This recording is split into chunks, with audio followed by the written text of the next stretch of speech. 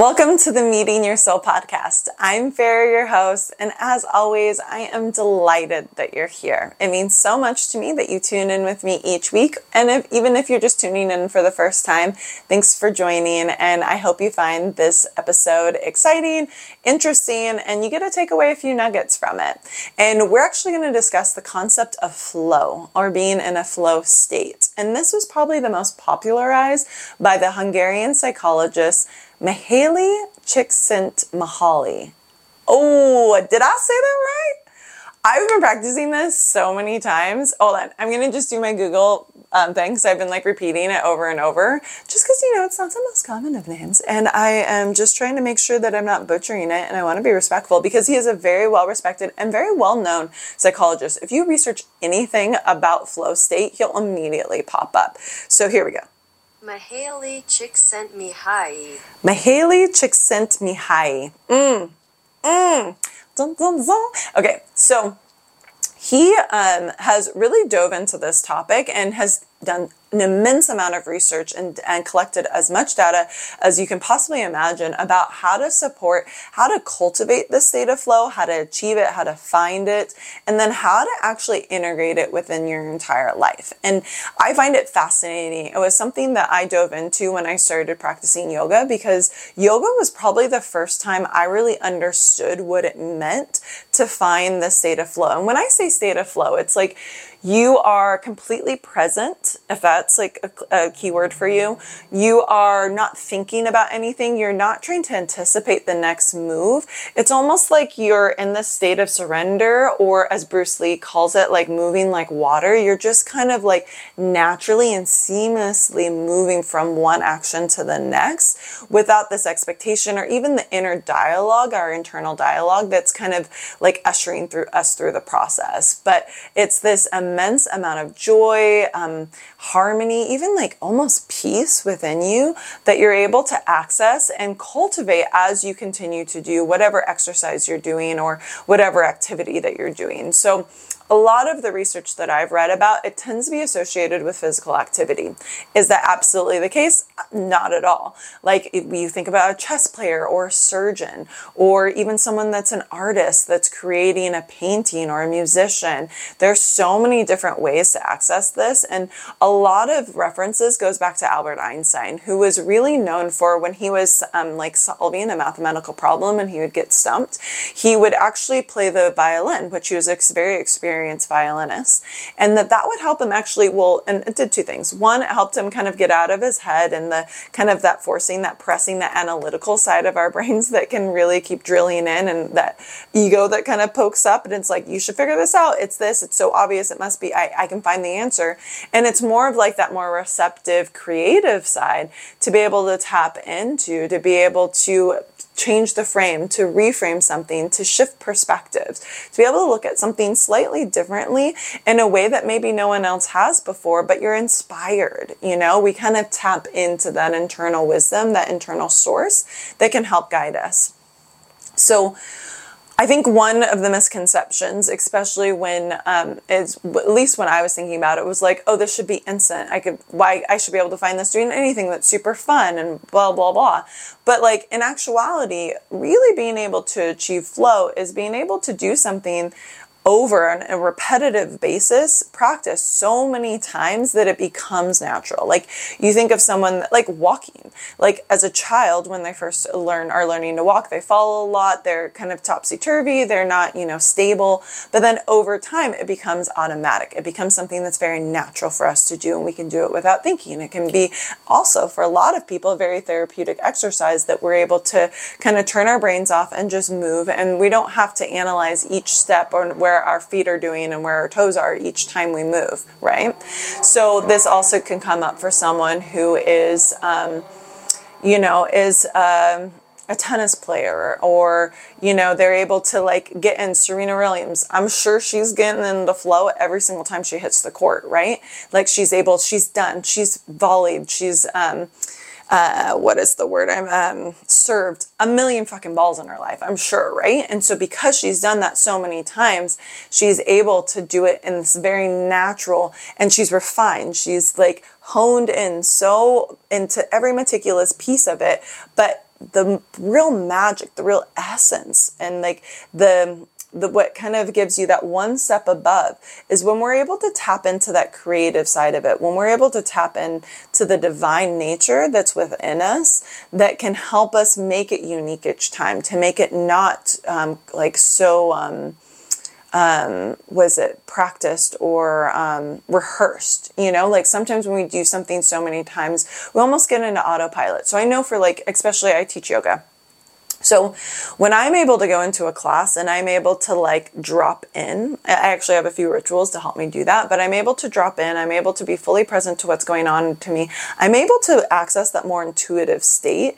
And then I'm able to move through the class in this very natural kind of progression. But that took time for me to be able to do. I've taught probably over 1,000 classes at this point in my life. And for me to be able to speak from my heart only came after I had a foundation to work from. So over practice, over, repeating something, doing it over and over, failing, learning, growing, becoming better, becoming more natural, all of that has aided me in order for me to be able to step back, to relax, to really just be with whatever I'm doing and being exactly where my feet are. One of my friends and one of the owners of the company that I work for, Dave Jones, he was a basketball coach for a long time, and he used to say, be where your feet are to the basketball players. And I found that so fascinating because it's truly to be able to stop thinking, stop trying to look 3 steps ahead. Michael Jordan, right before he made a basket, probably wasn't thinking necessarily about the reaction of the crowd afterwards. It may have been something that fueled him. It may have been something that crossed his mind at some point during the game. But in that moment, when Kobe is moving in Black Mamba state, where he's moving like water through something, and it's how is he moving so fluidly? That's flow state, right? That's when you access that.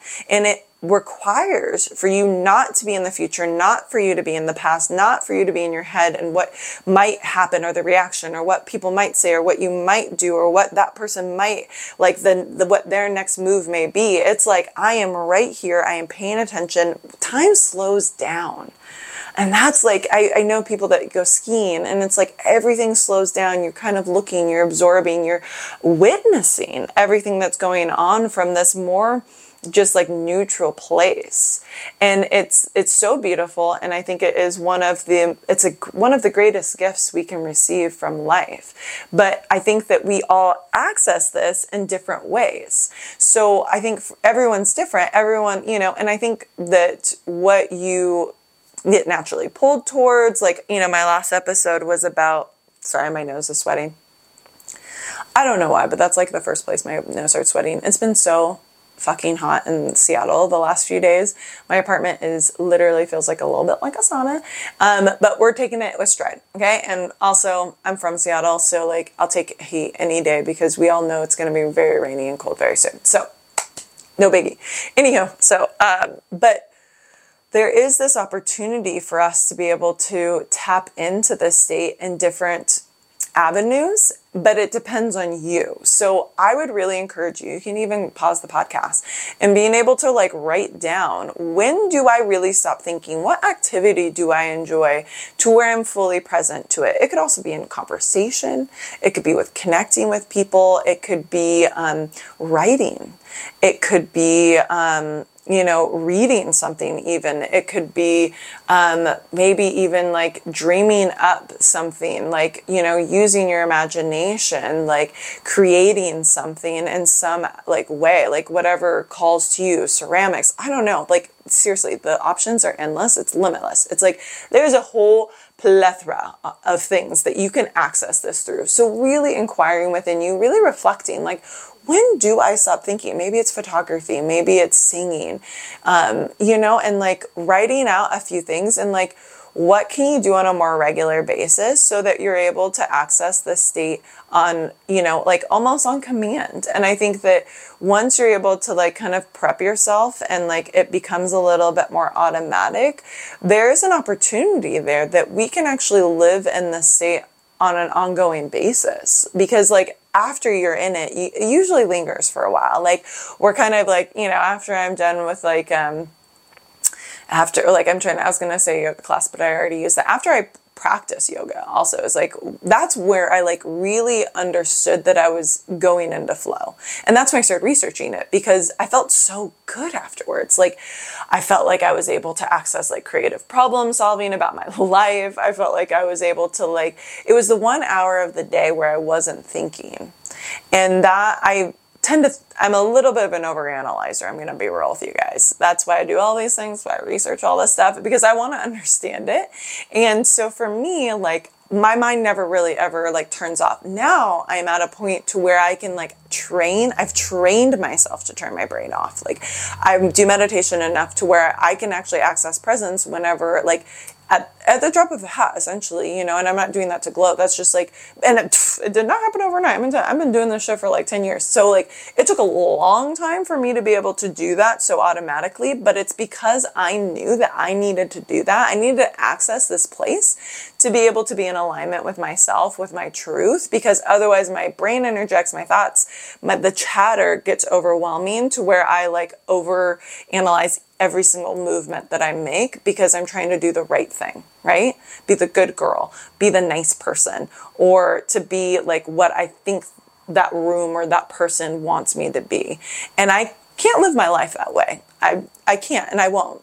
And so what I know for sure, Oprah, is that what I know for sure is that when I'm in presence, when I'm in flow, I'm not analyzing. I'm not trying to predict the reaction. I'm not trying to curate the experience for myself or anyone else around me.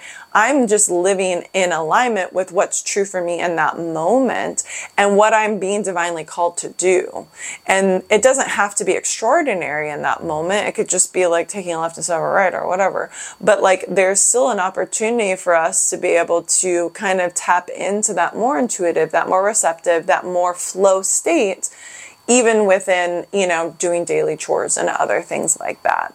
So, but the more that we cultivate it, the more that we practice it, the more that we kind of recognize what turns it on within us, then we're able to make it becomes more of just a common way of being.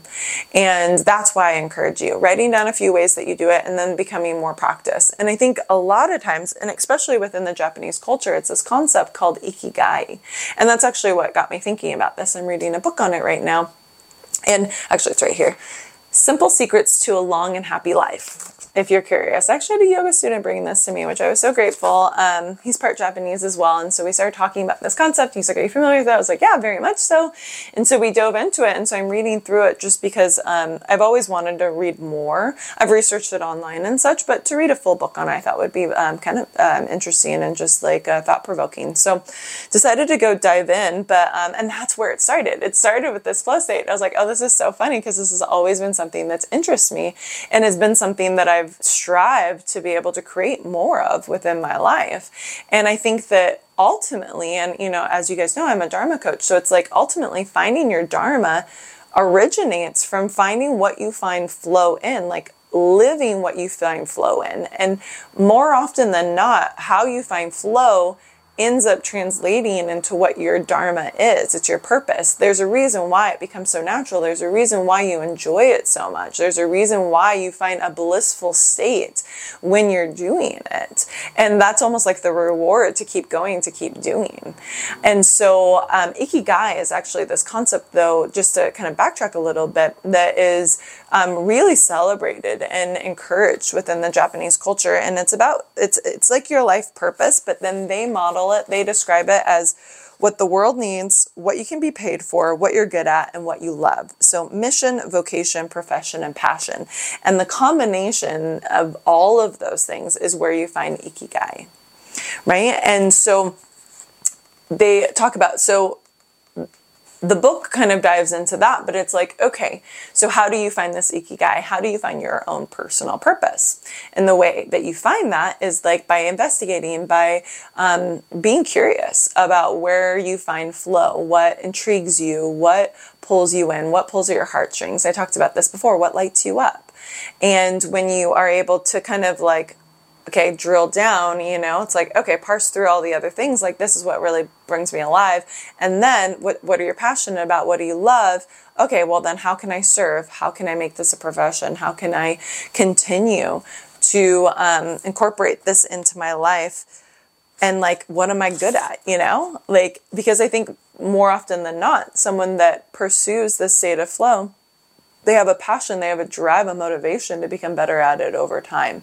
And once you become better at it, then it becomes more natural, it becomes more intuitive, it becomes more seamless and effortless, right? So kind of looping this all back around, and it's like, okay, we find what we enjoy doing with flow. Then we figure out, okay, how can we create this? How can we let this be our profession? How can we let this be our day in and day out? And then that's how we serve. That's how we show up. And then if you think about it, it's not just a hobby that you're doing anymore. It's not just something that you do every once in a while on the weekends that you enjoy. It becomes your entire lifestyle. It becomes everything. It encapsulates everything, who you are, how you show up, and how you're seen, and how you're able to give back ultimately. And that's where I think we find true alignment with why we're here. That's where we find joy and peace. And I think and I'm happy that this came up, because I think that the way I found peace and where I find peace is in presence. I'm not anticipating what's to come next. I'm not thinking about what's occurred in the past. Like, I don't have control over any of those things. But what I do have control over is what's going on right in front of me. And the more present and the more immersed I am into exactly what's going on in that exact moment, being where my feet are, the more that I am able to be at ease. And the more at ease I am, the more creative, the more receptive, the more joyful I am. And then I recognize, okay, who am I in life? What am I doing? And how am I able to serve in order to create more ease? And then naturally I come from this like more supportive, loving state. And then I'm able to show up better in every other area. And so finding that purpose for you allows you to be in flow more often, because it's why we're here. It's your destiny. It's literally what you're designed to do. And then it just becomes natural. And then it's like each and every day you're living that truth, that dharma. Okay. And so coming back to it. So it's like, okay, fair. You've talked about this, and yeah, it sounds great. I want to. I'm all about that life, about that action. But how do you achieve it? How do you find this? And so you're like, I'm still lost on flow. If you're still lost on flow, don't worry, girl. I got you. Knowing what to do, knowing how to do it, knowing how well you are doing, knowing where to go if navigation is involved. Some people find it in sailing. Perceiving significant challenges, perceiving significant skills, and being free from distraction. So kind of like looking into, Owen Schaefer of DePaul University said these are the requirements for finding flow. And it's like, just like kind of navigating through your life and just like being observant. When do I stop thinking about things? When am I just like, time just flies by? It's like you're doing something Albert Einstein said this, time is relative. You can put your hand on a hot stove and a minute can feel like an hour, and you can be talking to a pretty girl and an hour can feel like a minute. Oh, he's so charming. But actually, I read his biography. Oh, it's right here. One of the best biographies, it's Einstein by Walter Isaacson. It was one of my favorite biographies I ever read. I'm also fascinated by Albert Einstein just because he was such a unique person within our history, and a lot of people don't know that he was not celebrated while he was alive. Like, it took him, he was not accepted by the physics community. What Newton had originally established, everything was going against that. So he was very much, the first person that does anything is usually the one that people like rally against. But he changed the world. And by truly being himself, by finding his purpose within mathematics, but the creative and really trying to understand the divine as a part of it. And he was deeply spiritual. And I think that's something that a lot of people are not aware of and don't recognize that was just as important to him as it was to be able to, be in physics and everything else that he did, because they were all intertwined. And I just find that incredibly inspiring. So nonetheless, I digress. I'm back. So what do you do? And then just kind of drilling in, what do you want to become better at? What are you motivated to become really good at? And what is the why for you? And why, understanding your why with Simon Sinek really kind of like jumped into that and has become famous as like, you can listen to his TED Talk, or he has a book on it. And it's like starting with the why. And it's this idea of like understanding why you're doing something. What's that motivation for you? What is the root cause for what's keeping you going, even when things get hard, even when things aren't easy, even when you're challenged, when you fail, when you fall down? Like, why are you getting back up? What's going to keep you on this path? Because more often than not, finding your ikigai or finding this flow state isn't going to be immediate. It's going to take time and a lot of trial and error. So recognizing that that's a part of the process and there's no way around it. And if you understand why, then it allows you to be able to continue to forage ahead.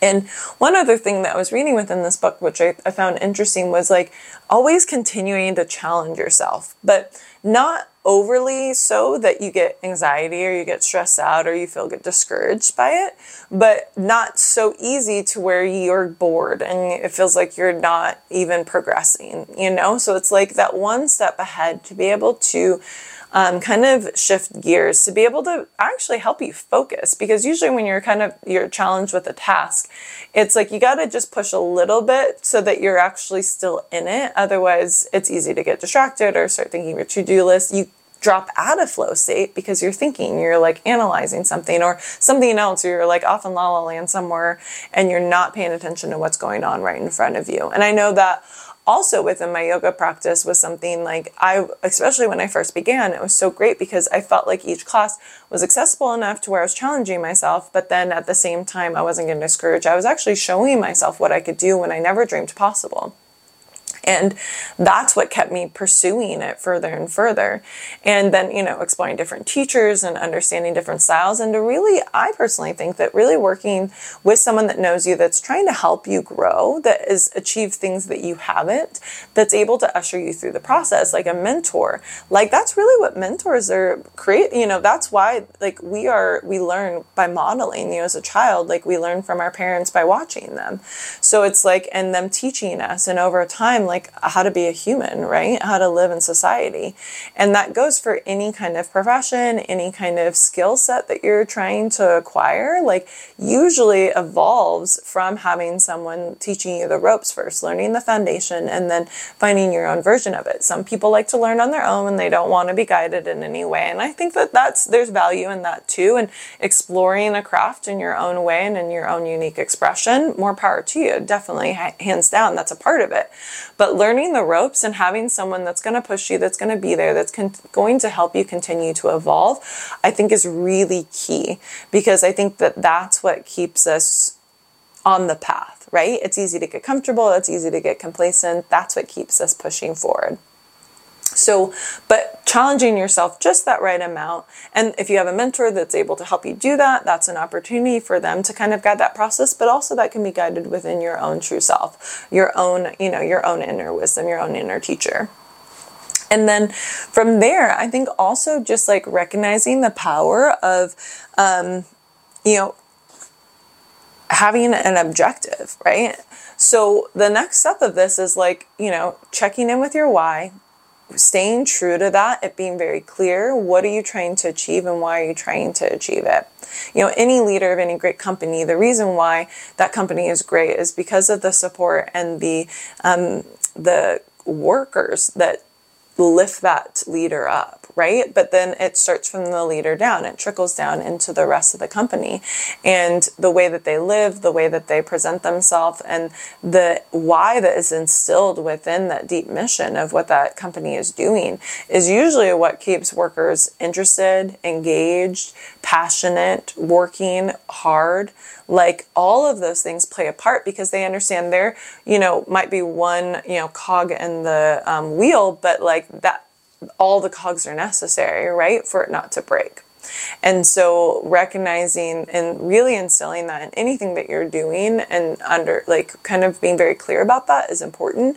And if it's you finding your own personal purpose, it's like, why do I want to do this? Why is this important to me? And why do I want to continue to grow as an individual? And that could be a whole slew of reasons. So kind of honing in what that means for you, why it's important to you. And then from there, having that as a reminder when things get hard. Why am I doing this? Why do I continue? And finding that why, I think, is pivotal in the pursuit of excellence, because there's going to be tough times. There's going to be days where you don't want to get up and do it. Like we've all been there. There's been days where I don't want to get up and go to work. There's days where I get up and don't want to do nothing. So like anything. So like there's going to be those moments, but like, and there's going to be times where it's like, you want to slack off or you don't want to try that hard, or like, why does it matter? And that's why we find the why, because it does matter, because it is important, because it is crucial for you to be the best at what you do. Right?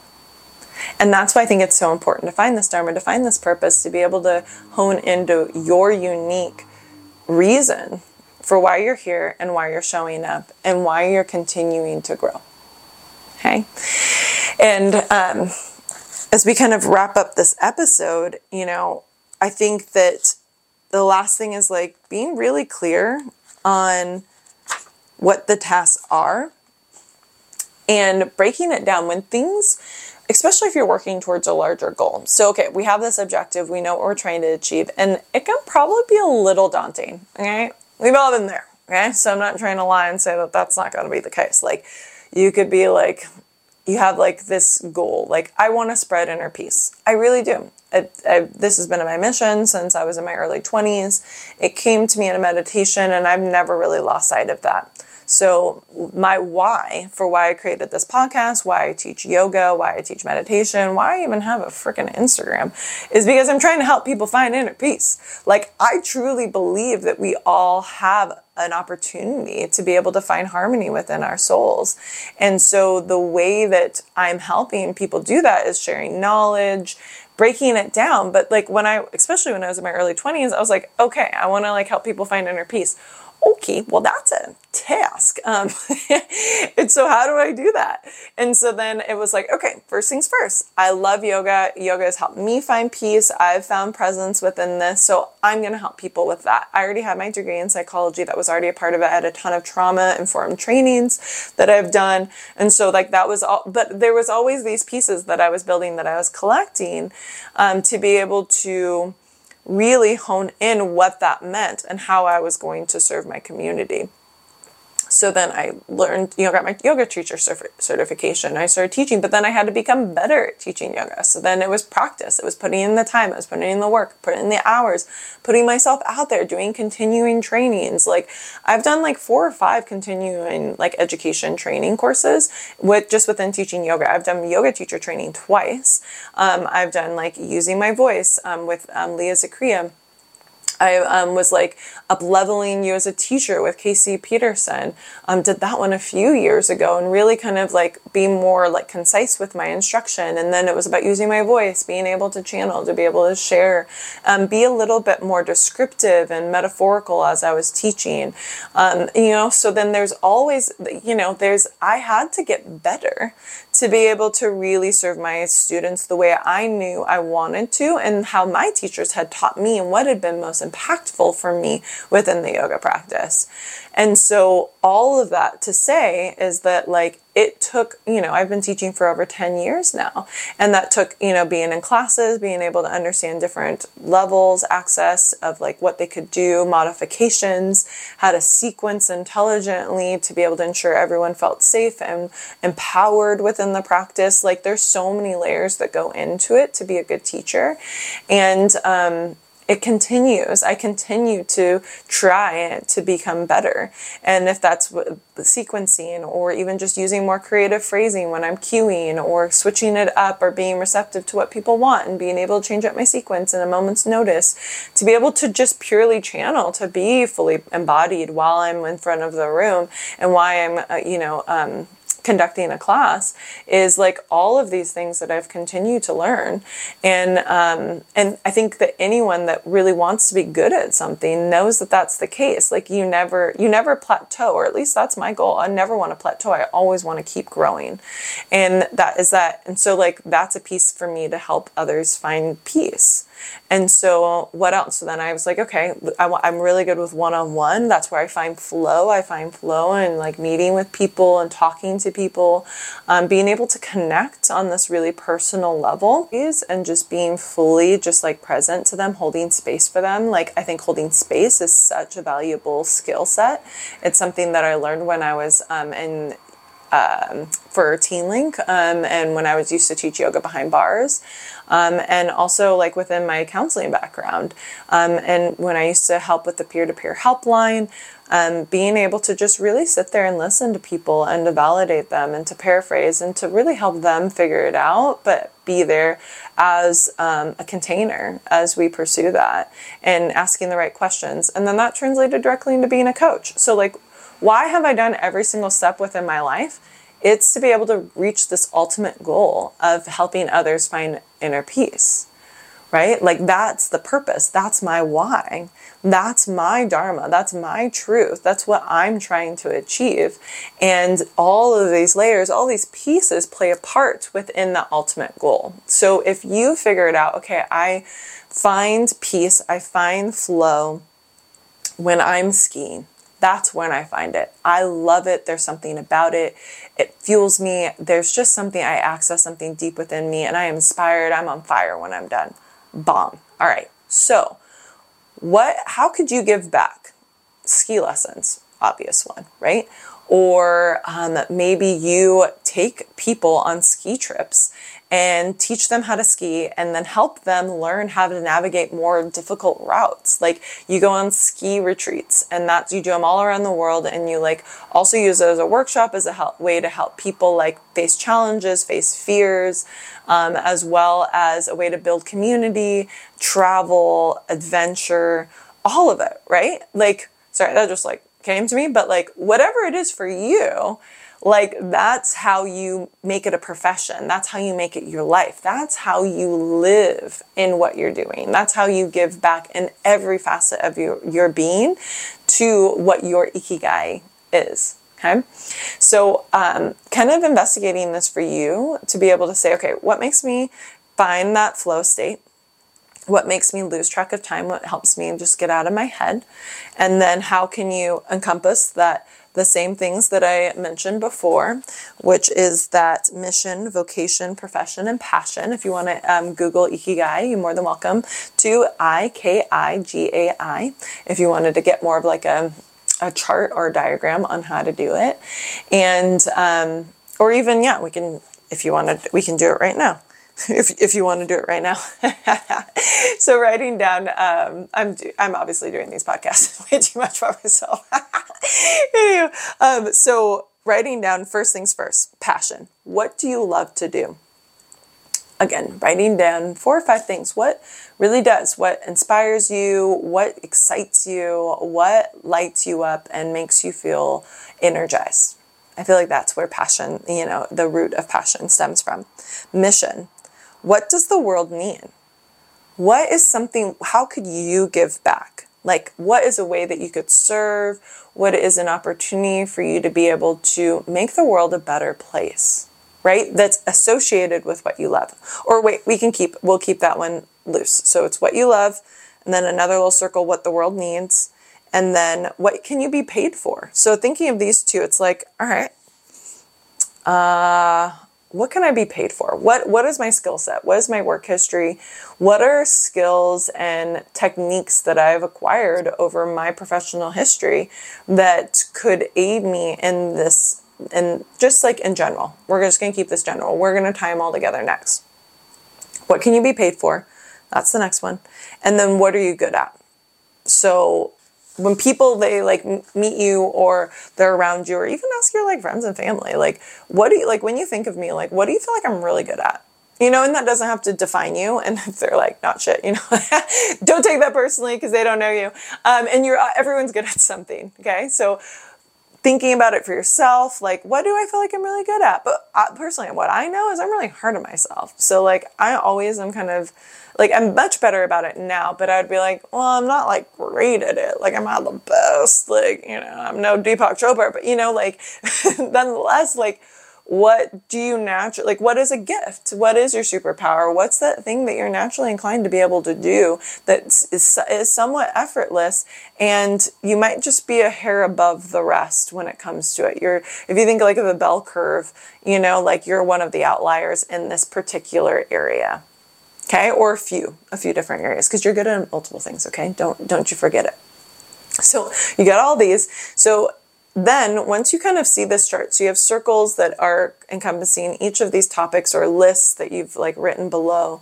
And now find the commonalities. How can you infuse all of these together? What is something out there? And it can be something that doesn't exist. Don't think that you have to do what someone else has already done. Maybe it's something that's completely different than what anyone else has like offered out in the world. And like, aren't some of the best business ideas things that don't currently exist? Like, why has no one thought of that? How many times have you like, how has no one done this yet? Like, that's it. And maybe that's what you are meant to do. Isn't that so beautiful? Isn't that so incredible?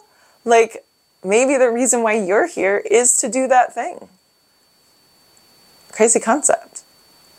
But it's possible. And it's something that might be that next step for you. So like breaking all of those down, and then I think just to make it realistic, make it attainable, SMART goals. If you don't know about SMART goals, is it specific, measurable, the A, accountable, R, I've like looked these up. I used to do that every year.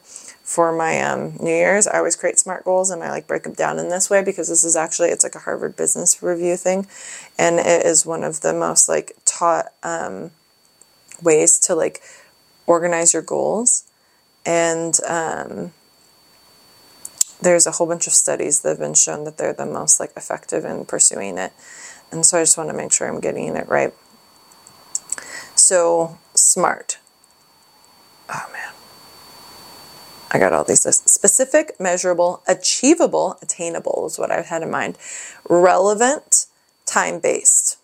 So kind of breaking that down, or just Google's like SMART goals, and writing that down, and then like thinking of what's 3 things I could do now to move that needle forward, to move that forward.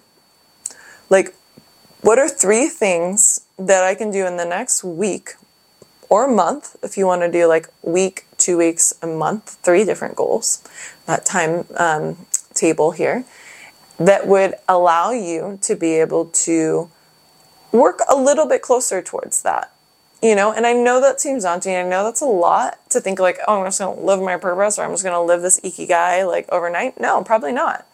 But you can be clear about it. You can figure out your objective.